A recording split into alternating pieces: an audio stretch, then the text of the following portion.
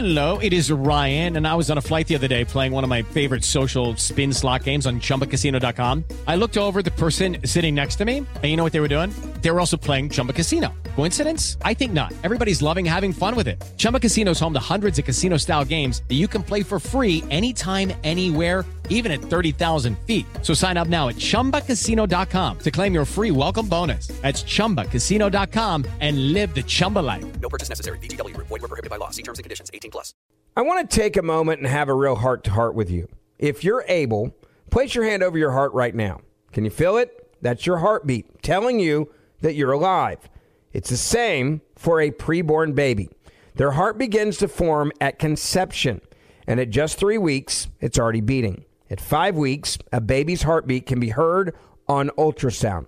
We've partnered with Preborn because we need to help these precious babies. Every day, Preborn's network of clinics rescues 200 babies from abortion. When a mother with an unplanned pregnancy meets her baby on ultrasound and hears their heartbeat, it's a divine encounter that doubles a baby's chances at life. By 6 weeks, eyes are forming. By 10 weeks, a little baby is able to suck his or her thumb. For just $28, you can be the difference between the life or death of a child. And if you're a business owner, perhaps you can consider a larger donation for a write-off because we know the government isn't working on saving babies. A donation of $1,000, $2,000, $20,000. All gifts are tax deductible and will reach eternity. Get involved today. To donate, just dial pound 250 and say the keyword baby. That's pound 250. Say the keyword baby or donate securely at preborn.com/verdict. That's preborn.com/verdict. Are you being influenced? If you've watched a blockbuster film in the last decade, there's a chance it's been influenced by the Chinese Communist Party. Here's the reality. The CCP may be running the largest influence campaign in history. In Hollywood Takeover, brought to you by the Epoch Times, investigative reporter Tiffany Meyer reveals how the CCP exerts control over some major studios. Don't miss the most important documentary about Hollywood yet. And for a limited time, you can watch the first 10 minutes for free at HollywoodTakeover.com/Ben. HollywoodTakeover.com/Ben. When you have health insurance, it's easy to forget about your out-of-pocket costs. That can be a lot of money. But are your bills accurate? Well, it's estimated that over 50% of medical bills contain errors. HealthLock can help you. HealthLock technology securely connects with your insurance and flags any overbilling, wrong codes, and fraud. You can even have HealthLock work on your behalf to get money back from select past bills. To date, HealthLock has helped its members save over $130 million. So to save, visit HealthLock.com today. That's HealthLock.com today. A showdown at the Supreme Court, major cases involving religious liberty, involving adoption, involving health care, and another challenge to Obamacare. And believe it or not, the co-host of this very podcast is the plaintiff in a major Supreme Court case that's coming down the pike. This is Verdict with Ted Cruz.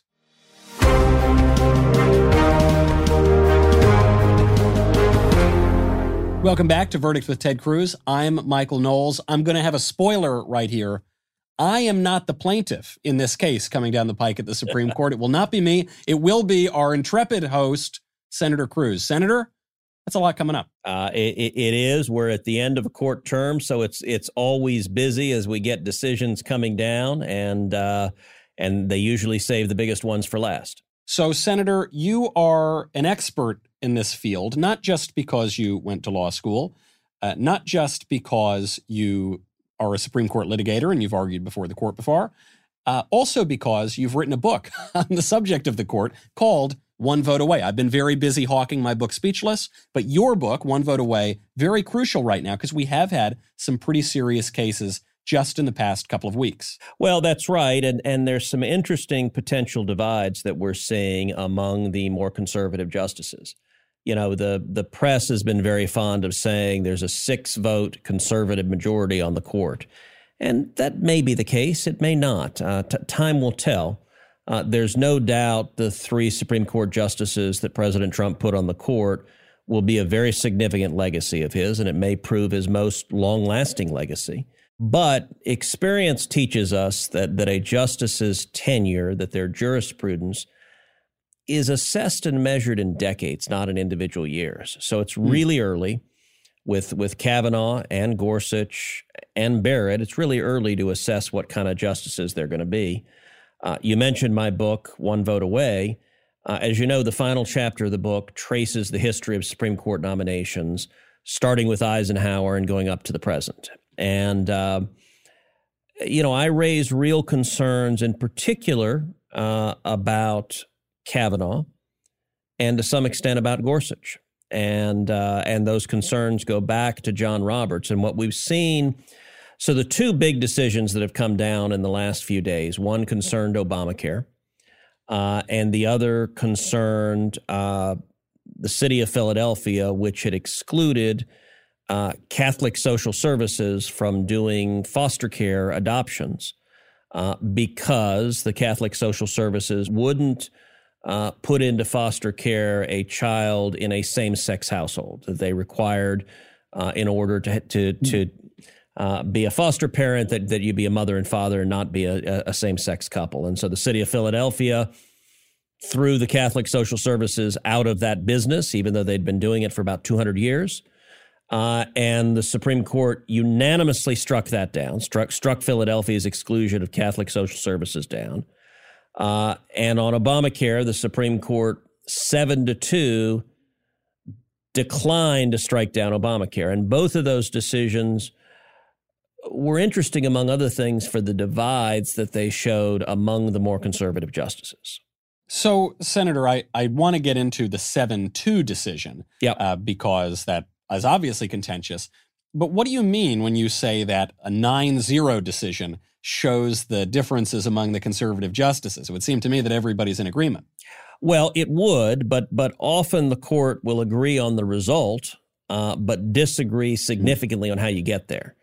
So, all right, let's start with the Philadelphia case. As I said, the city of Philadelphia decided that Catholic social services was no longer eligible to participate because it wouldn't put a foster child in a same-sex home. Now, mind you, there were other foster agencies that would put a child in a same-sex home, and they deemed the Catholic social services, you can't participate anymore. And Catholic social services filed a lawsuit arguing that their exclusion was unconstitutional. That went all the way to the Supreme Court, and 9-0, the Supreme Court agreed it was unconstitutional to exclude Catholic social services. So what was the disagreement? Well, the disagreement was that Chief Justice Roberts wrote the majority opinion, and it's a very, very narrow opinion. And it concerns a decision of the Supreme Court decades ago called Employment Division versus Smith. And that was actually a decision from Justice Scalia that lessened the protections for religious liberty, and it's been widely criticized as an opinion. Employment Division versus Smith held that if a law is neutral and generally applicable, in other words, if it applies to everyone, that law is not subject to strict scrutiny. Now, what does that mean? Strict scrutiny is when the courts will examine rigorously whether a law is constitutional, and they will demand that it be justified by what's called a compelling state interest that is narrowly tailored. So it's hard for a law to survive strict scrutiny. Okay. And in the Smith decision, the court said if it's a neutral and generally applicable law, it doesn't have to survive strict scrutiny, which means it will usually be upheld. What happened in Employment Division versus Smith was you had someone who was a member of the Native American religion who consumed peyote in a religious ritual. Yeah. And that individual failed a drug test and was denied benefits because he failed a drug test. And what the court concluded in Smith is since the drug test requirements were neutral, they weren't targeting religion, they weren't persecuting religion, nobody was allowed to consume peyote, that it was acceptable to exclude them from benefits. Now, what's interesting, scholars have disagreed whether Smith is right or wrong as a matter of constitutional interpretation. There are vigorous debates among law professors and judges about what the history of the First Amendment holds, what the background is. Can I just, on this point, being basically entirely ignorant of this question of the law, what's the right answer? Should the guy have been able to have the peyote and not have to deal with the consequences, or not? On the constitutional question, I would say it's hotly disputed. There are strongly held views on both sides. As a policy matter, for a long time at least, it was not disputed, which is what happened after the Supreme Court decided Smith. The United States Congress came and passed a law that was called the Religious Freedom Restoration Act. Right. Now, what was the restoration? It was literally bringing back the religious freedom that Smith had taken away. So Congress was unhappy with Smith. The Religious Freedom Restoration Act was introduced by a House member by the name of Charles Schumer. You may have heard of him.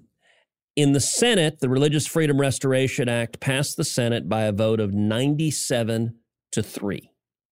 So it was overwhelmingly bipartisan, was signed into law by then President Bill Clinton, a Democrat. So it used to be in the 90s that protecting religious freedom was an overwhelmingly bipartisan proposition. And regardless of whether Smith was right or wrong as a matter of constitutional law or historical record, as a policy matter, just about everyone agreed that we want laws that subject religious faith to significant burdens to be held to a higher standard, that you should not be able to trample on religious liberty absent meeting a very vigorous test. So fast forward to the Philadelphia case.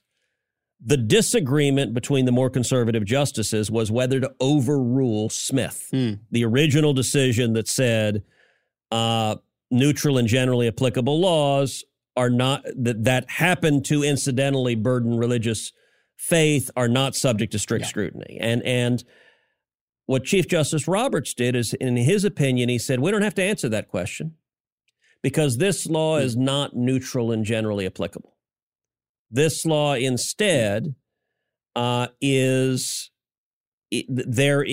in the contract that the city signs with the social services agency a provision for exemptions. And so because there are exemptions, the city could have exempted the Catholic social services, and every justice agreed it was unconstitutional for them not to do so. Because Philadelphia, in this case, was targeting the Catholic charity. Right. Exactly. For being Catholic. Right. So Justice Alito writes a dissent that is hot. I mean, Justice Alito is ticked off. And Justice Alito is joined by Justice Thomas and Justice Gorsuch. They both argue vigorously that the court's majority, by refusing to overrule Smith, by refusing to even address the constitutional question, essentially they're playing games. They're avoiding the big question. And what Justice Alito argues is, listen, it's very easy for the city of Philadelphia to go back now on remand and change their law and go right back after the Catholic Church. All they have to do is eliminate the exemption language from their contracts, and suddenly it will be neutral and generally applicable, and we'll be right back in this lawsuit. And Justice Alito's dissent is vigorous. Now, one of the things that's interesting is you also have Justice Barrett joined by Justice Kavanaugh and Justice Breyer, who essentially defend Chief Justice Roberts. And so for those who don't keep track of the horse races, you've got Barrett, we were told, is to the right of Attila the Hun, though that would not seem to be the case. Kavanaugh obviously went through that brutal confirmation process under Trump. And Breyer is a liberal. He's a liberal on the court. He is. And Barrett and Kavanaugh say they have serious doubts about whether Smith is right. So if you're counting noses, you've got the three justices, Alito, Gorsuch, and Thomas, saying they would overrule Smith. So they're unequivocal. And you've got Barrett and Kavanaugh saying they have serious doubts about Smith. They don't quite say they'd overrule it, but they hint pretty heavily. But they say, in this case, we don't have to. And then you have Breyer, who joins them in this case, we don't have to, although he doesn't join them in saying we should overrule Smith. It's an interesting dynamic that might play out, and you're going to see in a second when we talk about Obamacare. It's actually similar to what played out in the Obamacare case, where you've got Alito as the most vigorous conservative pulling the court one direction, and usually Clarence Thomas with him, the two of them together. And at least in these two cases, Gorsuch lines up with them. You have Roberts, who has been moving steadily to the left. And at least in these cases, you have Kavanaugh and Barrett siding more with Roberts than with Alito and Thomas. And so that dynamic, at the end of the day, the result in the Philadelphia case is unquestionably right, that you shouldn't be excluding the Catholic Social Services. This is why it's 9-0. Every justice, even the most liberal justices, agreed with that result. But this potential divide among the more conservative justices could be powerful foreshadowing for what may play out next year when there are several big cases coming down, including a major abortion case, including a major Second Amendment case. If there is really a divide, if we see Kavanaugh siding with Roberts more, and even potentially Barrett siding with Roberts more, then suddenly on an abortion case, it's not clear where there are 5 votes on the court. And so it puts real uncertainty to where the court's majority is going to go next year and in the years to come. I just have to know, before we get to the Obamacare case, I just have to get this off my chest, Senator. Are we ever going to have a reliably conservative court? Because I know Republicans have put their blood, sweat, and tears into electing people to the presidency, into getting through the judges on the nomination, and yet, to invoke the title of your book, we always seem to be one vote away on really crucial cases.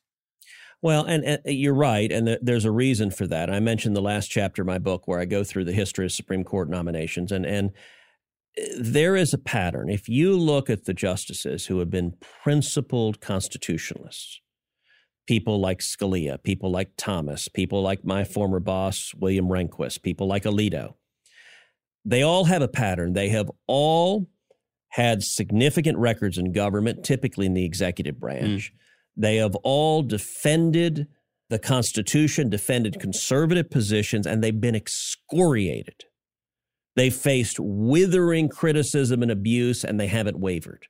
And that's the pattern that has produced justices who have the spinal fortitude to withstand the pressure on the court. On the other hand, when you have justices that don't have a paper record, that have been very careful, very guarded, have avoided saying anything, almost without fail, they turn out to be disasters. So I focus on a couple of key decisions.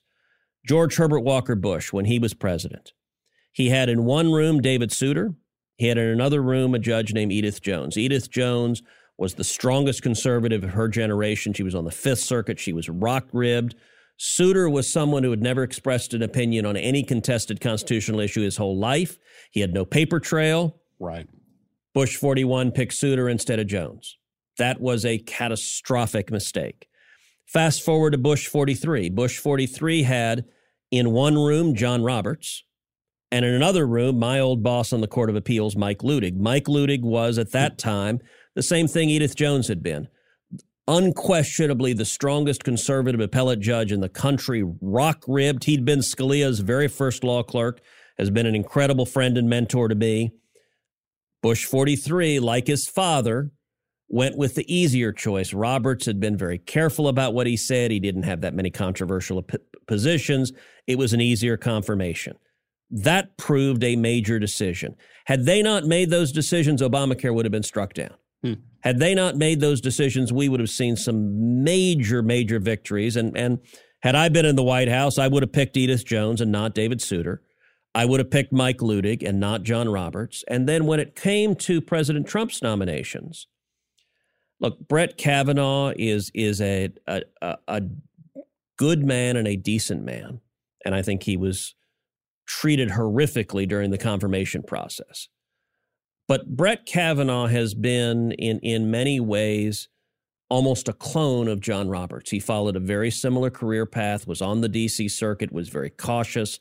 And I have very real concerns that Brett Kavanaugh is going to continue to follow John Roberts' path. And I'm quite concerned about the path John Roberts has taken.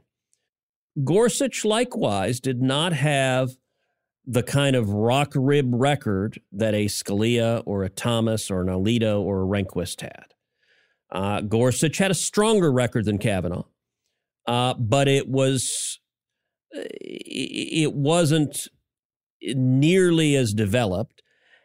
And as I outline in my book, there's a decision Gorsuch issued in a case called Bostock, where he rewrote the federal civil rights law to write into them protections for sexual orientation and gender identity. And listen, as a policy matter, a lot of Americans agree that civil rights law should protect gender orientation and sexual orientation and gender identity. But Gorsuch didn't wait for Congress to change the law. He just rewrote the law from the Supreme Court. I think that was a really deeply questionable decision. And so how the Trump justices perform, it's going to take years to find out. But I think that for all three of those judicial vacancies, President Trump talked to me about them. I told him I didn't want the seat. For all three of the vacancies, I urged him to appoint Mike Lee. That's who I would have put on. Yeah. Mike Lee, the senator from Utah, my closest friend in the Senate. I have 100% confidence that Mike Lee, like Scalia, like Thomas, like Alito, like Rehnquist, would have been absolutely rock-ribbed. He has a record. And he's been pounded. Yeah, I agree. That would have been tremendous. Would have been great if you were on the court, but you were not interested. Fair enough. I won't prod you anymore on that, but I will pick your brain on this other case, because then after the Obamacare case, I want to hear about the more active role you'll be playing in the court when you bring a case there coming up on an important issue. But just very briefly, for those who didn't follow the Obamacare decision, this was the third time that we tried to get rid of Obamacare at the Supreme Court, and it didn't work. That's right. And so Obamacare, when it was passed, the first challenge to Obamacare was decided in 2011. And the Supreme Court, to the astonishment of most observers, upheld it. And this was John Roberts' first big apostasy. It's when he started down the road to the dark side. John Roberts, the chief, wrote the, I wish I were saying that tongue in cheek. I mean it quite literally. Right. It's interesting. The first Obamacare decision, the challenges to Obamacare were that it exceeded Congress's authority under the Commerce Clause. Now, what is the Commerce Clause? Commerce Clause is a provision of the Constitution that gives Congress the power to regulate commerce between the states. And the argument against Obamacare is the individual mandate, which ordered you, Michael Knowles, must purchase health insurance. The argument was forcing you to buy a product that had never happened in the history of the United States government, and it was not commerce between the states. It was you where you are. It was not interstate commerce. And the Commerce Clause is the most common justification for much of federal regulatory authority. First Obamacare decision agreed. The individual mandate, the requirement that you buy health insurance, exceeded Congress's power under the Commerce Clause. So that was a great victory. The next thing that opinion said is it exceeded Congress's power under the Spending Clause. And so you read the first 80% of the Obamacare decision and you're like, wow, this is fantastic. This is fantastic. This is great. And then at the very end, John Roberts does a sleight of hand where he says, well, so this would be unconstitutional, except the individual mandate is not a penalty. It is a tax. Right. And when he called it a tax, there's a whole different line of jurisprudence that says on the taxing power, Congress has broad authority to design taxes. Now, the thing about it is Obamacare repeatedly refers to it as a penalty and not a tax. And politicians, including Barack Obama and a ton of Democrats, have said this is not a tax, this is not a tax, this is not a tax, this is not a tax. And John Roberts for the Supreme Court said, this is a tax. Never mind what they said. We're calling it a tax. That was the magic trick that upheld Obamacare the first time. The second time Obamacare was challenged, I won't get into the details of it, but essentially John Roberts did another magic trick where he said the federal government is a state. Yeah. So the statute said that you could have the subsidies for Obamacare on exchanges set up by the states. A bunch of states decided not to set up exchanges. The federal government jumped in and formed exchanges, and the Supreme Court said, voila, the federal government is now a state. Who knew? So that was number 2. This was number 3. What happened in number 3? You remember in 2017, Congress passed the Trump tax cuts. I was very active leading the fight to make that happen. And one of the fights that I led in the Senate was the fight to eliminate the individual mandate, to repeal the individual mandate. So the law would fine you. If you didn't buy health insurance, you'd get fined by the IRS. And they got millions and millions of dollars of fines they imposed on people for not buying health insurance. As part of the Trump tax cut, we zeroed that out. We lowered the fine to 0, which effectively eliminated it. So what happened in this Obamacare case is the state of Texas filed a lawsuit, and they said, well, if it's been lowered to 0, it's no longer a tax. And if it's no longer a tax, then the basis for concluding it's constitutional has disappeared. And if the individual mandate is not constitutional, then the rest of Obamacare should be struck down as well. So that was their argument. It went all the way to the Supreme Court. Long and short of it is the Supreme Court rejected that argument by a vote of 7-2. So rejected it overwhelmingly. They did so on a really strange ground. They did so on the ground of standing. They concluded that Texas and a bunch of other states that were suing did not have standing to sue. And the individual plaintiffs, there were also some individual people who were part of the lawsuits, they said they didn't have standing. Now, what does standing mean? Standing is a requirement of the Constitution under Article 3 of the Constitution. Courts don't just issue opinions on any question that comes up. It has to be what the Constitution says is an actual case or controversy. In other words, it's got to be a fight. You can't just go to a court and say, hey, I'd like you to answer this abstract question of law. Yeah. My pals and I were debating in our dorm room last night, so could you please give us a conclusion? And by the way, there are legal systems that allow that actually have. So there are legal systems, for example, that legislatures can ask the court, give us a legal decision on this question of law. Our system doesn't do that, and it's more limited because it requires a real dispute, a fight. And so standing says, put simply, you gotta have skin in the game. You have to be hurt by this law in order for you to challenge it. You can't just challenge a law you don't like.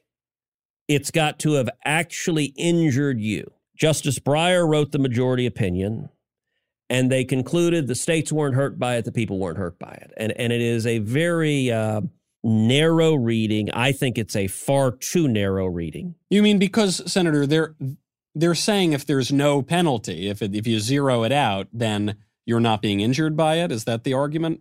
That is. And so you're intuiting where Breyer went. But Texas's argument and the state's argument and the individual plaintiff's argument is, yeah, but we're hurt by Obamacare. The Obamacare regs have driven health insurance premiums up massively. So we're paying thousands more. The state of Texas alone said they were paying $80 million more in health insurance costs for their employees because of the Obamacare requirements. And so they're like, $80 million a year, that's a real injury. Yeah. And the majority parsed things so narrowly that they said, well, yeah, but the individual mandate's not hurting you because it's 0. And I think it was angels dancing on the head of a pin. So Justice Alito dissents along with Gorsuch. And Alito's pissed. Both of these dissents are interesting because look, you read Supreme Court dissents that are sometimes, I read the law a little bit differently. I would come out to this decision slightly differently. Alito's worked up. And he, I think, rightly takes the majority to task that they are dodging the question entirely, that this standing argument, to the millions of Americans whose health insurance premiums have skyrocketed under Obamacare, guess what? The Supreme Court just said you haven't been hurt. You're right. When you're writing the check, it doesn't hurt you at all. That extra money is not an injury. It's not damage. I think that's a pretty loopy conclusion.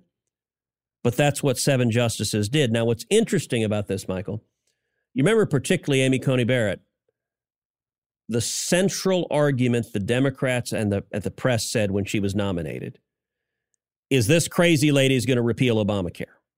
And they said, this is the vote to repeal Obamacare. She is going to take your health insurance away. Well, Justice Barrett was with Justice Breyer, was with the majority, with the 7-2 that concluded there was no standing. I think that's a disappointing ruling.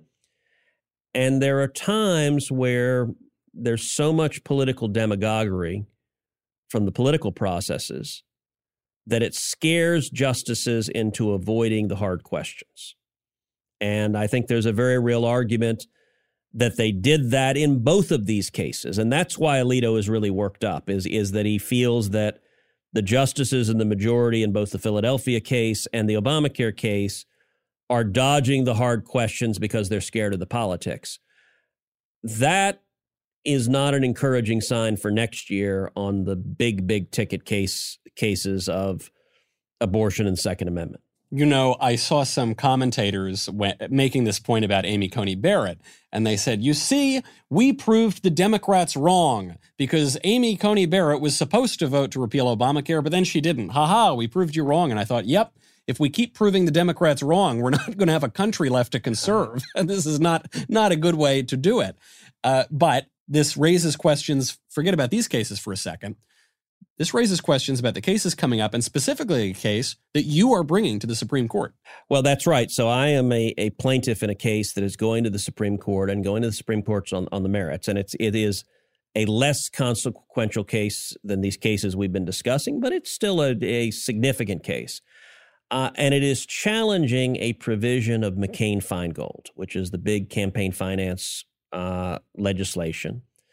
And the Supreme Court has heard challenges to different aspects of McCain-Feingold before. What I'm challenging is one particular provision that prohibits a candidate running for office who has made a loan of your own personal funds to your campaign from paying yourself back after the election with funds raised after the election to the extent they exceed $250,000. So it caps how much you can repay yourself at $250,000. I believe that provision is unconstitutional. And so I filed a lawsuit challenging the Federal Election Commission and arguing that it's unconstitutional.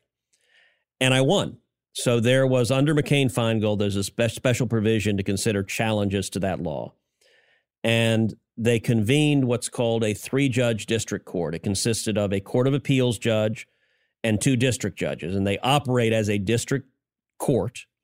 We won unanimously. The 3-judge district court unanimously ruled in my favor and concluded this provision was unconstitutional.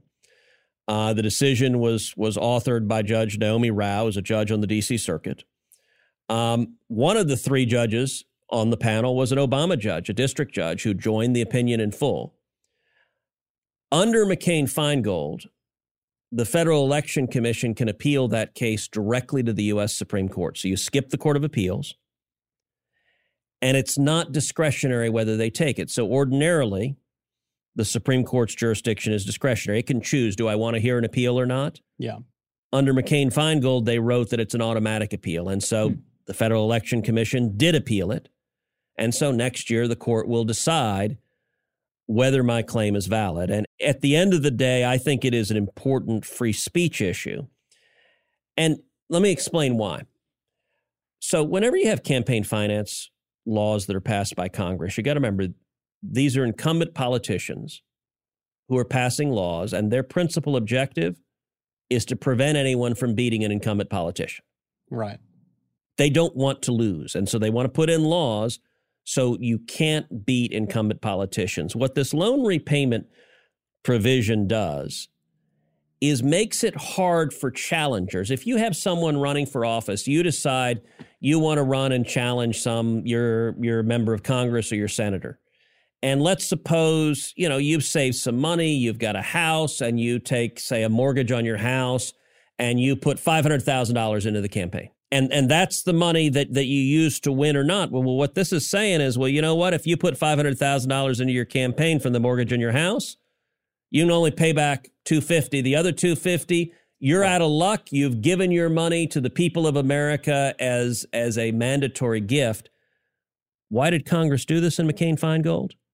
Because they don't want you to mortgage your house and put $500,000 to run against them. They want to make it really hard to beat an incumbent. And so what this rule does is it benefits 2 people.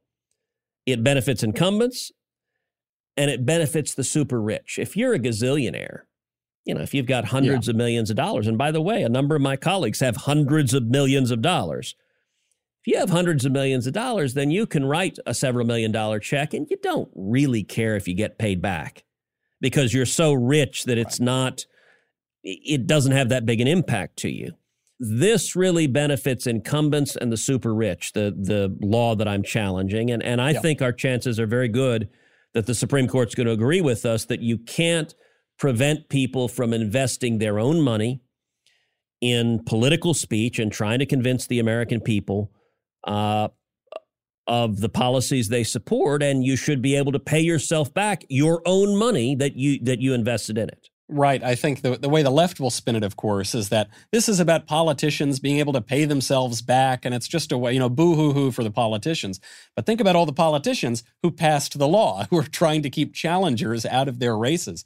As usual, we're running very late, but before we go, I have to ask you this question. It's a little bit out of left field, but broadly on the same topic. This question is from Matthew. Senator Cruz, if you could unilaterally add or remove one constitutional amendment, what would it be? That is an interesting question. I don't know. Let me look. If I could add something, I would probably say, all right, it's very close between a balanced budget amendment and a term limits amendment. And both of those I have supported. I'm the author of a term limits amendment. I think that's a really important fundamental structural reform. I think a balanced budget amendment, which most of the states have, would be a really big deal too. So those are probably the top two that I would add. Look, you could make an argument for removing the 16th Amendment, which allows for an income tax. So the Constitution as initially written did not allow for an income tax. And when we added the 16th Amendment, it was initially meant to be, it was told this will just be 1 or 2%. It'll be really small. It'll just be for the super rich. So, every time you get your paycheck, all that money taken out, remember, that's just 1 or 2%, and it's only if you're a billionaire. So you don't get any money taken out, right? Oh, good. I must have been under a different understanding of things. That's great. I think it would be a far better tax system. I am a big advocate of the fair tax and having a consumption tax. I think that's much better than an income tax. The simplest way of putting it, what you tax decreases, what you subsidize increases. Right now, we tax productivity and we subsidize sloth. That is less than ideal. By the way, as an interim policy proposal, I support a flat tax. I think a flat tax is still an income tax. It doesn't go as far as the fair tax, which I ultimately support, but I think a flat tax is much more achievable. So, all right, you want me to repeal one? That's what I'd repeal. Okay. I was actually thinking, although I suppose in your job this wouldn't make sense, that you might repeal the 17th Amendment, the direct election of senators, which, look, obviously direct election of senators has worked out very well for you. It's given us at least a handful of good senators, but it removes the state's say in our federal government. And many conservatives have suggested that amendment, another progressive amendment, might also be one impediment to a more conservative country. So, as usual, Michael, you make a very good argument on this. And as the hypo was framed to me, the 17th Amendment would be a very good candidate for consideration. I've said before, if I could push a magic button and make the 17th Amendment go away, I would. Precisely because you're right, as the Constitution was initially designed, senators were appointed by the state legislatures. And so the Senate operated as a check on the federal government's power because, look, if it were the state legislature appointing me, I'm not going to go to Washington and then vote to take away all their power and suck it all into Washington. You tend to be responsive to the people who put you in the job, at least theoretically, in a democratically accountable situation. So when we moved to the direct elections of senators, we removed one of the major constraints on the growth of federal power and spending and debt. So with a magic wand, I would be quite open to undoing that. That being said, what I've said for the last decade is, listen, I don't intend to lead a fight to repeal the 17th Amendment because it ain't going to happen. Yeah. I think it is very hard to ask anyone to give up the franchise. Once people have the right to direct election of senators, I don't know how to convince them you shouldn't be able to vote to elect your senators anymore. So I think we've crossed that Rubicon. And so what I fight for now is, all right, just like we should have been responsive under the original system to the state legislatures that appoint us, now we should be responsive to the people who elect us. And so that's what I urge to my colleagues is we're elected by the people of our state, and we need to keep the promises we made to them. And we need to move on to the next battles, and we will see what comes next very shortly, but not any longer on this episode because we have to go. I'm Michael Knowles. This is Verdict with Ted Cruz.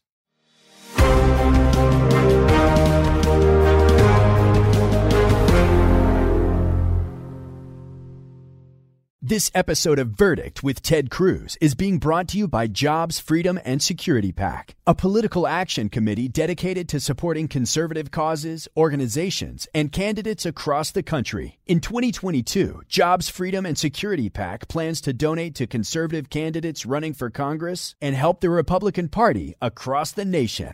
Hello, it is Ryan, and we could all use an extra bright spot in our day, couldn't we? Just to make up for things like sitting in traffic, doing the dishes, counting your steps, all the mundane stuff. That is why I'm such a big fan of Chumba Casino. Chumba Casino has all your favorite social casino-style games that you can play for free anytime, anywhere with daily bonuses. That should brighten your day a little.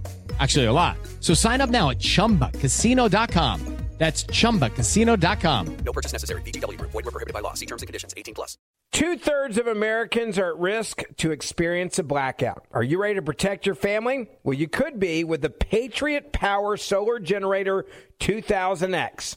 This new solar generator has double the capacity and is expandable, so you can run big appliances like your fridge even longer. And best of all, the new solar generator is fume-free, safe to use inside, and never needs gas ever. Over 150,000 Americans already trust Patriot Power Generators. So go to the number 4, patriots.com/verdict to get your solar generator now. You'll even get a solar panel included for free. Go right now to the number 4, patriots.com/verdict. So a couple years ago, I hit 40 years old, and man, did things change. I didn't have the same strength and vitality that I had before, and I didn't have what I wanted, and that was the ability to work out and have a blast doing it. So then the pounds started packing on. Well, thank goodness I found Choq, CHOQ, and they're helping real American men just like you maximize your masculinity by boosting your testosterone levels up to 20% over 90 days. Now, I've been taking the Choq Vitality Stack for over a year now, and not only am I working out, I've now lost 50 pounds. So if you're ready to maximize your masculinity today, go to Choq, CHOQ.com, and use promo code BEN for a massive discount on any Choq subscription for life. CHOQ.com, code BEN, limited time offer. Subscription is cancelable at any time. Choq.com. Hollywood is under siege from an external force. The same Hollywood that sold the American dream is now making nightmares a reality. Many major films make choices to appease the Chinese Communist Party to be distributed in China. Join Tiffany Meyer, an investigative reporter in Hollywood Takeover, brought to you by the Epoch Times, where she reveals how the CCP exerts control over some major studios. Don't miss the most important documentary about Hollywood yet. For a limited time, watch the first 10 minutes for free at HollywoodTakeover.com/Ben. HollywoodTakeover.com/Ben.